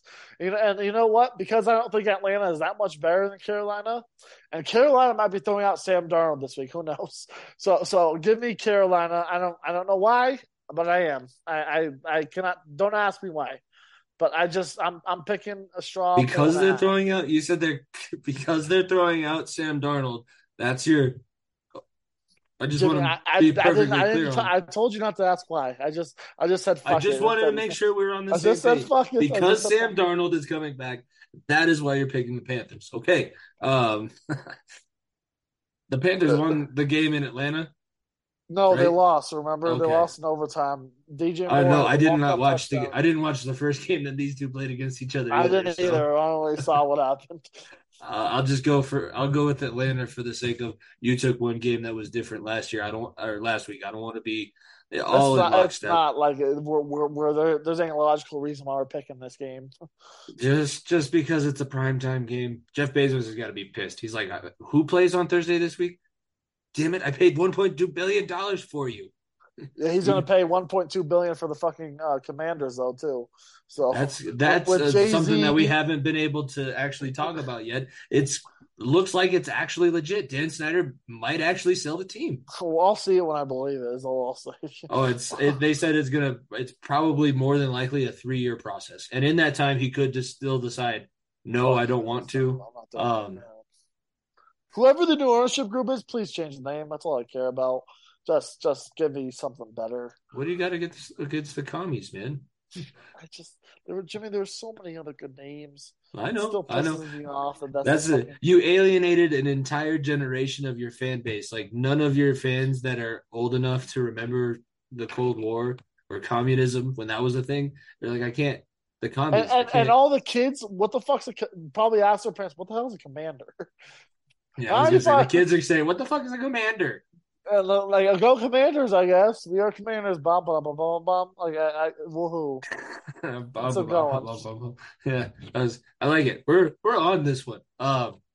Denver at Tennessee. Your Broncos coming back off their bye. I will say, did you watch the Bussen clip? People are saying that it wasn't just for us doing the high knees, so I guess I should have joined in when you were doing your high knees last week. it doesn't matter really. It doesn't matter. It's still fucking weird, and it's still like oh man, I look. Russell Wilson took a Cabo trip last week on his bye week, which is interesting. He stayed extra long in London. I don't know if he stayed with the team or left with the team or what. I heard he I went think right he flew back. private. Yeah. He privately, so he might have. Here is Urban Meyer 2.0. But plain and simple, the season's on the line, right? Season's on the line here. Any chance you think you have at making the wild card, any chance you think you may have, you have to win this week. It's plain and simple. This week either ends the season right here or gives this fan base a little bit of hope. And it could not come at a worse time. Are you going to be able to stop the run without Bradley Chubb? Or maybe a better time. Bradley Chubb is not a run stopper. I know he's not, but well, I couldn't have picked a worse week. Picked the wrong week to lose your fifth overall draft pick on the defensive side of the ball when you're going up against Tractor Cito in Tractor Cito season. The dude he's different in November. Jimmy, I will tell you this: if Malik Willis plays, there's a chance. Yeah, I mean, there's a chance. There's really good chance. And the Titans have not thrown a touchdown pass to a receiver in this month. In reality, Jimmy, if they throw Malik Willis out there, this team may throw 5 passes. Because if there's one thing this Broncos defense is good at right now, is the pass defense.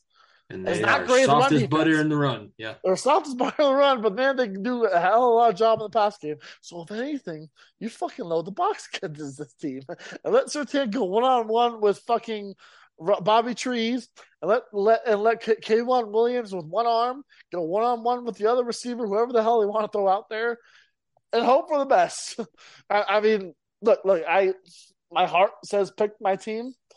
My mind says what the fuck's wrong with you? Tennessee's going to roll through us at home. I guess I'll pick my team. Fuck it. Like I said, there's nothing to lose. There's nothing to lose. I think my team's going to lose. I really do. But you know what? Just for me hoping I'm on the right side of things, I'll pick the Broncos. Because I still hate that I was on the wrong side of the Jaguars game. I'm going with the Titans. I think that they're... I don't hate you, Jimmy, for it. I really don't. I would. I do think that it is... I mean... how every other Broncos game is gone, I think that both offenses are going to suck. So bad. No points. No points whatsoever. My lock, Jimmy, did you see what the over-under at right now? 38 and a half. I was going to say, if I was giving out my locks for this week, the under of this game would be, I see it as 39. 39 helps a little bit because 38 and a half is tough. I'd like 39 a little bit better. Unless either way, yeah, you jump on that right now if you're a better. That's all I'll say. I would say so. Especially if Malik Willis is playing, because I'm gonna tell you, I'm not kidding right now. The clock may not stop running.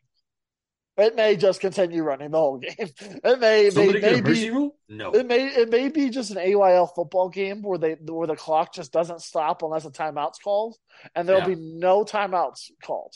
There'll be no timeouts called, no TV timeouts. Shout out my little guys for winning the AYL Super Bowl, by the way. 40-0. How about that, eh? 40-0. 4 years as a team, 4 years undefeated. They go out to Mesquite, Nevada in a couple weeks for the national tournament. Different one than we played in. I can't go because, teaching and whatnot. But back on track here. Indianapolis going to Las Vegas. This is it was going to be which of these coaches are going to get fired first. The Colts answered that question. It was Frank Reich. Why Jeff Saturday? Like, I get it. Not really. He knows football. He does. Jimmy, doesn't have a great history with calling plays in Indianapolis. Jimmy, do you know what his only full season of football coaching his record is? No. 3-7. Nice. At the high school level. There we go. This was Texas high school football too, right? So it was top notch. No, it was Georgia. Caliber. He was in Georgia. Either way, it was still not bad. But 3-7. Yeah, it's look. Plain and simple. I still think he can outcoach McDaniels. Yeah, that's not the issue here. The issue is this is now going to set a precedent. Like, is everybody going to hire an ESPN analyst to be their head coach? Hey, sign me up. I'll take Peyton as my fucking coach right now. Sign me up. I'll take it. Peyton would be something. Peyton's different, though. Peyton is much different. Peyton's the reason why I don't know. Jeff's going to be calling plays. He's not the play caller, but he's going to be calling plays. And just from the sideline, if I was Peyton, and I know Peyton kind of has the same sense of humor too, I would buy the seat. I would buy a ticket, and I would sit behind where I could see. Like, follow the plays, Jeff. Quit calling the plays. Jimmy, in reality, why the fuck is there? What is Jeff Saturday going to do on Sunday?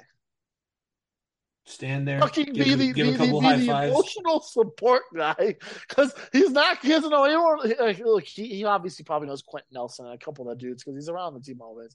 But it's not like he doesn't fucking know the play calls on either side of the ball. He's gonna have the headset on, just fucking have nothing in his hands, just sitting there being a hype guy. What was Rich Bisaccia last year? But Bisaccia actually he knew coached. The players. Yeah, he knew the players. Knew the players and coached. I get you. Yeah. It's different if it was Marvin Harrison who was the receivers coach, right? It's different if it's that. He was brought into like a member of the staff or something. At least the O-line coach. Like fuck. Why would he coach O-line? He only played it in the pros for 15 years. Man, it really is hilarious. Look. And in reality, the other side of the football, the Raiders have fucking blown 17-point leads 3 times this season, and blew a 20-point lead last week. It's like I said, if the Raiders play as many primetime games as the Broncos did, that team would be the laughing stock of the league. And I will live on die by that sword. I don't care. This team added everything they could, and is showing how badly coached they are and how bad Derek Carr is. In reality, Derek Carr, welcome to your football tryout for the Colts next year, because you play good on Sunday. You're gonna be an Indianapolis Colt next year. Is all I'll say. Jim Irsay is just sitting there like, man, he throws the check down nice. I can see him over there. I can see him with a blue horseshoe on the side of his head. By the way, don't knock the emotional support centers until you try them. We can have a lot of benefits. I'm just throwing that out there. It's just funny. Ask the girls that I've dated in my past. Actually, never mind. You don't want to do that. But emotional support centers, they're going to become a thing. If you need one, I am available at $20 a day. That's my fee. That's a going rate currently. Are you picking? I know you're not picking the Raiders, right? You're not picking the Raiders. I'm picking the Raiders. This is all different. Just to spite them, because fuck it, let me give me a good story. Give me Jeff Saturday and the Colts. Because I want Josh McDaniels to keep losing, and the Raiders be like, you know what? Let's keep having meetings.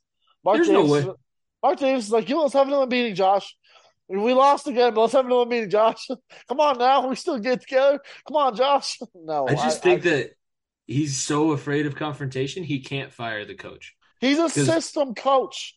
I tried to tell you this 4 months ago. Everybody, if you're a new listener to the show, go listen to our fucking preview of the AFC West.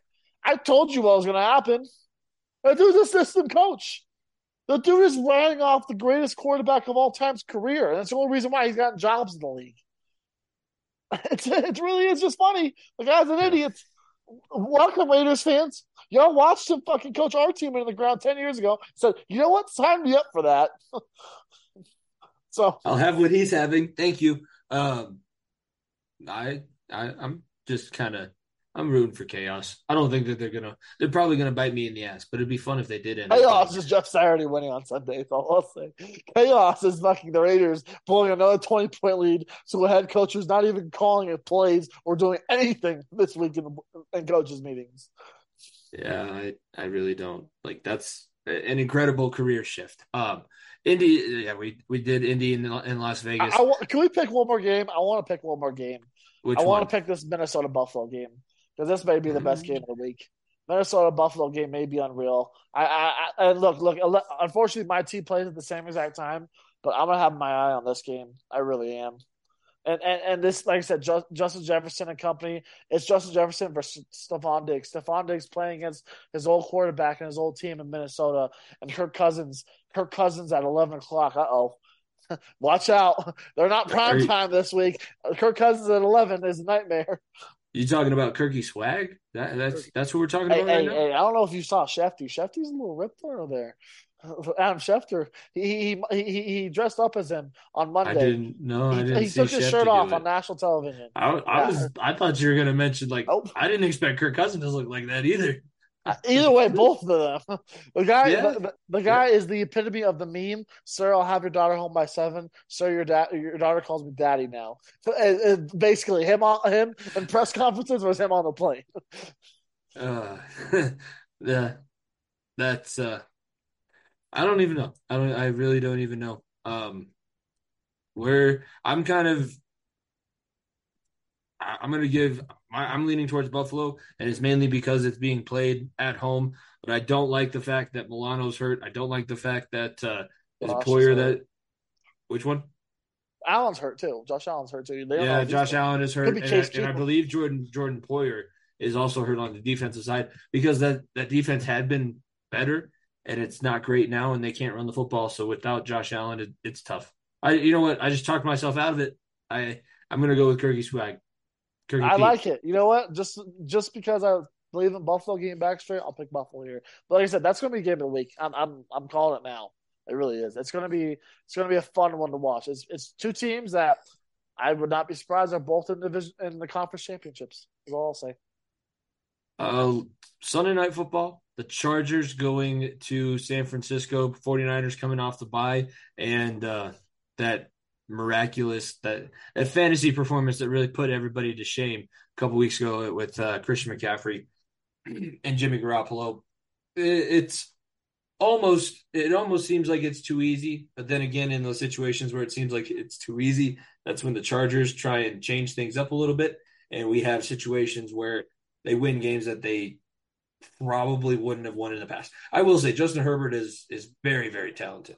Like I did not give that guy the credit that he deserved coming out of college. But the man also has shot himself in the foot more times than not. They should have lost Atlanta. Yeah. They should have lost last week. Eckler's fumbling the ball. They don't. Keenan Allen is basically Kawhi Leonard out here. The dude just doesn't fucking play whenever. Mike Williams is out for the season. This team is fucking throwing to Joshua Palmer. Jordan Palmer. Jordan, whatever the fuck Palmer, not Arnold Palmer, whatever Palmer you want to fucking name it. It's the same. It sounds still the same. And look, we need a soundboard so bad I would put it in the Rachel Joshua. Either way, I'm taking San Francisco with flying colors. This Chargers defense has got so many holes. It really does, and they're gonna have no answer, Jimmy. Zero answer for this team. I'm not disagreeing. I'm with you. That's the one the game Niners. That we might take the same. I don't know what the spread is, but I'm fucking taking the spread too. I want the spread. I don't know what it's at right now. You want the spread too. You're gonna do this again? If it's more than 3.5, then no. 7. No. I don't want the spread. Hey, +7 or minus? Minus. For the 49ers? For the 49ers, minus. No, 7. I don't want the spread. No, I don't want the spread. They're at home. They're at home, so they get the automatic 3, and then I would say I don't want the spread. Don't give me the spread. I'm not that dumb. By the way, something that I almost let slip through the cracks. These are probably the 2 best running backs to come out of Colorado in the last 25 years. Absolutely. You're not wrong. Eaton, Colorado with Eckler, and obviously Highlands Ranch and Centennial with Christian McCaffrey. So they're going back and battling, I think, for the first time ever, because Eaton would have never played Valor. I don't think they ever played each other ever. They wouldn't have ever, would have never. That should be a kind of it's a marquee matchup for me in my eyes, and obviously it's a great game. There's a lot of ties to this game, and I think it's a great game. I'm gonna watch it. Heck yeah, I'm gonna watch it. It's one of the better matchups that we've gotten on Sunday night, and the primetime games have been struggling in that area when you kind of think about that. And then Monday Night Football, the Commanders going to Philly and taking on the undefeated Eagles. Philly right now is an 11-point favorite. Over-under is at 44. Jalen Hurts, 12 touchdowns passing on the season. And let's see, I can get his stats pulled up here because the 12 touchdowns passing is impressive. Let's see here. Did you know that he went to Oklahoma after he transferred from Alabama? I had no idea. Right? He did do that. That's they hardly ever mention it on the broadcast. The question is Carson Wentz back? Because I may take the spread. without him. If not, I'm hammering the 11 with the Eagles, and that's whatever day the 27 days of football Christmas will be. Is if Taylor Heineke plays, Washington will make it a game. If Carson Wentz makes plays, the Eagles are going to punish him for literally doing nothing wrong, for doing nothing wrong, about losing games. So yeah, Jalen Hurts is responsible for 18 touchdowns through 9 games. The dude has been unreal, and like I said, this 8 games. offense has so many great weapons. We saw the Dallas Goedert game last week. 2 weeks ago, it was the AJ Brown game. Maybe it's the Devontae Smith game this week. Like who knows what week, or maybe the Miles Sanders week. Who knows what it's going to be? It's the Eagles, and it's no doubter here. It's not even a question. I am in agreement. I think I'm going to say that it's because of the offensive line. And Jason Kelsey's my emotional support center, so I'm going to stick with my guy. I don't know if you listened to his new podcast. It's really good. I like it. I haven't. I've seen the clips. I haven't actually started subscribing to it yet. That's going to be one that I'm going to check out. I'm like very far behind in my. I have like a rolling queue of like 9 of them. I basically put it all in a queue so that it's like my own personalized radio station. But yeah, I'm a little behind because you got like the Chicklets guys and Bussin that decided to drop 3-hour-long episodes, and it takes me 3 days to get through them. It makes it tough. But yeah, no. That's coming from a guy. If you sat through our Bull Pick'em show from last year, I'm glad that you did. But that was a marathon. That was a marathon. We're practicing doing the shorter pick'ems in the NFL too, because we're just not that good with numbers, and it makes life easier on everyone. Yeah, you don't want to hear us talk about fucking the Giants and the Texans. No one does. No. So nobody you does. Don't come here for that content, all right? We do come here for the baseball content, right? Baseball content. The World Series took place, and we have a winner too. The Astros really, truly are one of the best teams that we've seen in baseball, and finished out their regular season that finished with a record of 106-56. And I want to say, so the closer of the Astros, I believe through Ryan Presley, they gave up maybe 1 earned run through 14 innings in the playoffs. Actually no earned runs through 14 innings of the playoffs, and 13 strikeouts. The dude was lights out. Literally came in. He has this sick entrance music too, and I'm pretty sure that's the whole reason for it. Everyone after they saw the Edwin Diaz decided, well, you have a closer, let's give it entrance music for some reason. It's been a thing since the little guy named Mariano Rivera. But now everyone has one. It's been a thing, but now everyone has the lights, and it has the lights are new. Yeah, the WWE style entrance basically. I would have a belt and everything. I'd have full Ultimate Warrior face paint and sprint to the mound. Be like 15 seconds to kick. Who was the pitcher that did it? Was it Heath Bell? Who was it? There was some pitcher when we were little that did it. Was it Hoffman? Hoffman did it. I forgot. I remember it was some guy that just sprinted, and he was a bigger dude too that would just sprint. But yeah, look, the Astros proved us all wrong, right? And look, in reality, this is a real ring. We unless something comes out, but look, it's a real ring, and you deserve it. You've been to the World Series 4 times in the last 6 years. You definitely deserved it. And that team, after losing Correa, losing Springer, they developed Jeremy Pena at shortstop. They developed who was a left fielder, fucking Michael something, I don't know, number 44, and they developed these guys, and they turned Michael Brantley, and they turned these guys into studs. And look, they well deserved it. They absolutely did. They beat the who's who of baseball, and good for you. I'm sorry, Philadelphia, but like I said, after Game 5 ended, it's football season for you. It was a nice run. It was good stories, Philadelphia. I'm happy for you, but it was short lived. The Astros are a much better team. I think it's short lived too. I don't think that this is repeatable. It's not sustainable. Those are older guys that are on second and third contracts that you made this run with, and this run wasn't even supposed to happen. You weren't supposed to be there. So if you're going to take advantage of it, you should have, because unless something crazy happens in the offseason, and the last few years, really, the winter meetings haven't been, the hot stove has been not cold, not turned on at all. Since Bryce Harper. Especially side by side, bro. It's been ice cold. Just for MLB in general, there hasn't been crazy moves that have been made in the offseason, so I don't see Philly doing something like that. Well, you may get it with Aaron Judge. You may get it. If they can swing Aaron Judge, I will completely redact everything that I'm saying right now. But I'm thinking, if I'm a Philadelphia Phillies fan, you better hope that the Eagles have the successful season you're hoping they have, because the Phillies ain't going to be back here anytime soon. And I think the Flyers are about to drop back down to earth as well. So you're going to have the Sixers and you're going to have the Sixers and the Eagles, and you know what happens normally. You guys are going to end up burning the city down because you can't win, and it's not because you won 2 championships. You realize they lost 2 championships that night, right? The World Series and the MLS Cup. I know, poor MLS Cup too. To LAFC or something like that. But look, it was. It's not like they cared. Look. I will say we will have soccer segments at the end of this month, because the World Cup is this month starting, so we'll have some soccer segments. Don't you worry, soccer fans, but it ain't fucking starting now. So good for them. Yay, soccer. Go team. Go sports. Go USA. It's the men's World Cup, right? It's the men's World Cup. Yeah, I don't pay attention. I refuse to acknowledge that the men's World Cup exists because the US team is so bad. We face England on Thanksgiving, Jimmy. Or maybe it's either Thanksgiving or Black Friday. You bet your ass I'll watch it. Screw it. I love some World Cup. I know it's and they're about to get some revenge on us for the Revolutionary War, the War of 1812. They're just about to rub it in. London has to be nice to us. We give them fucking football games every year, like 2 or 3.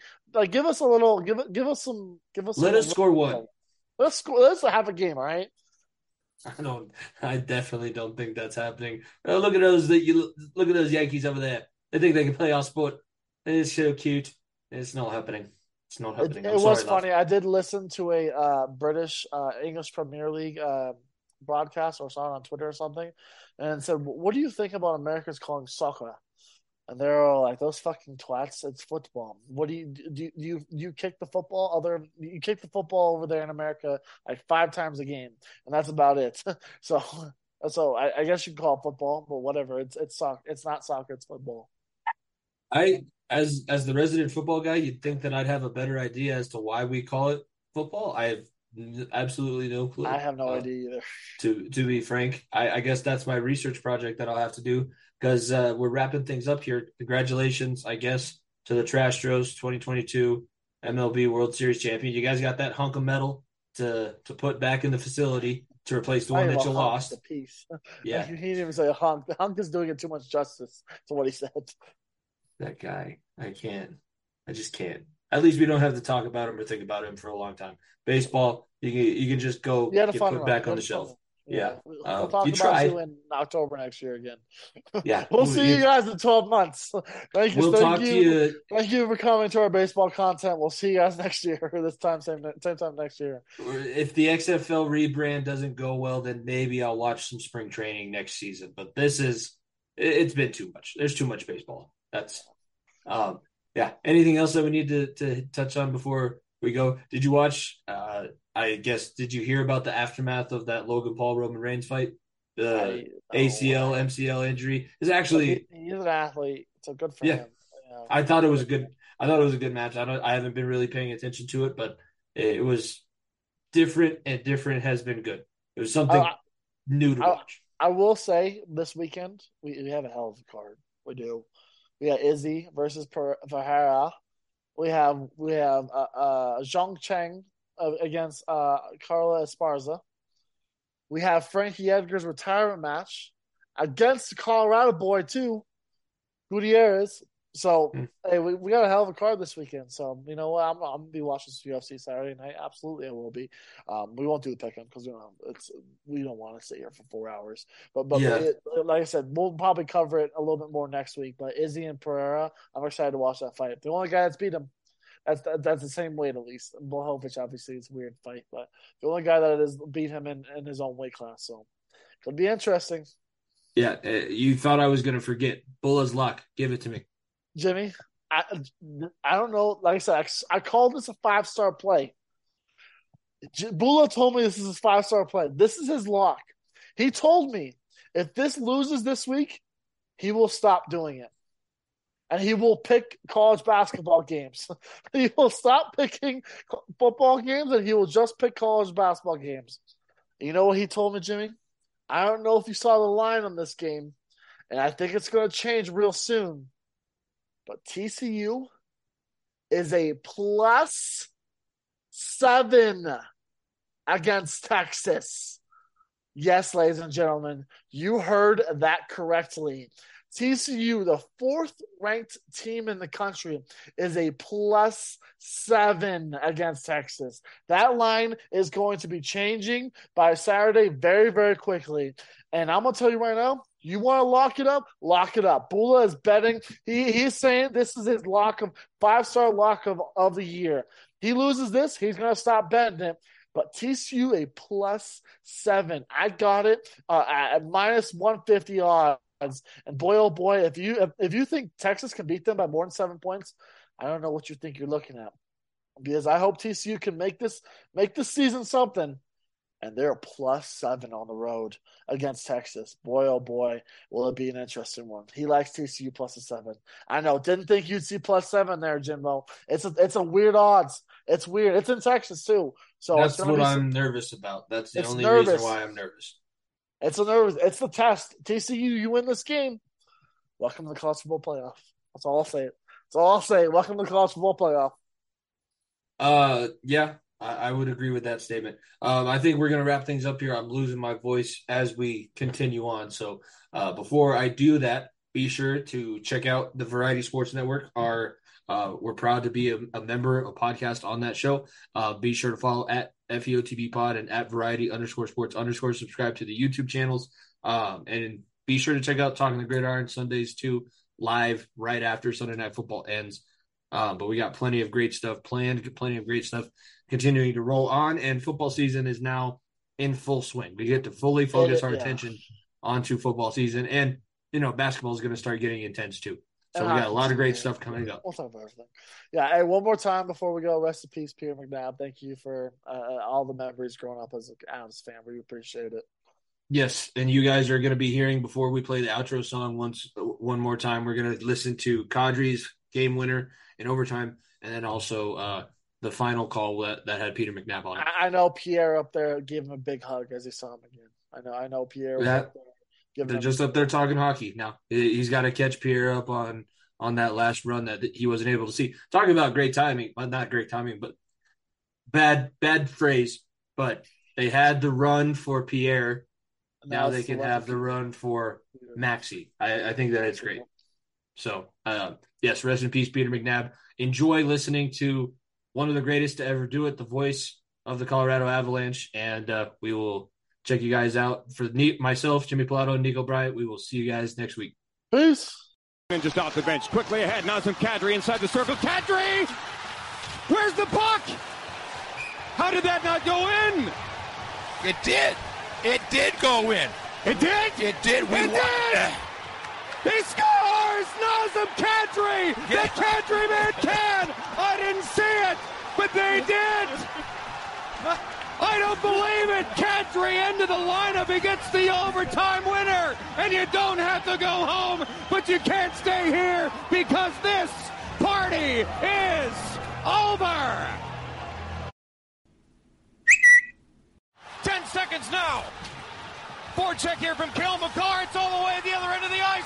4 seconds, 3 seconds, 2 seconds, 1 second. It's over! They did it! They did it! The job is done!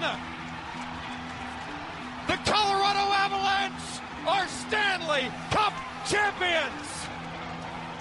And they will lift Lord Stanley a mile high!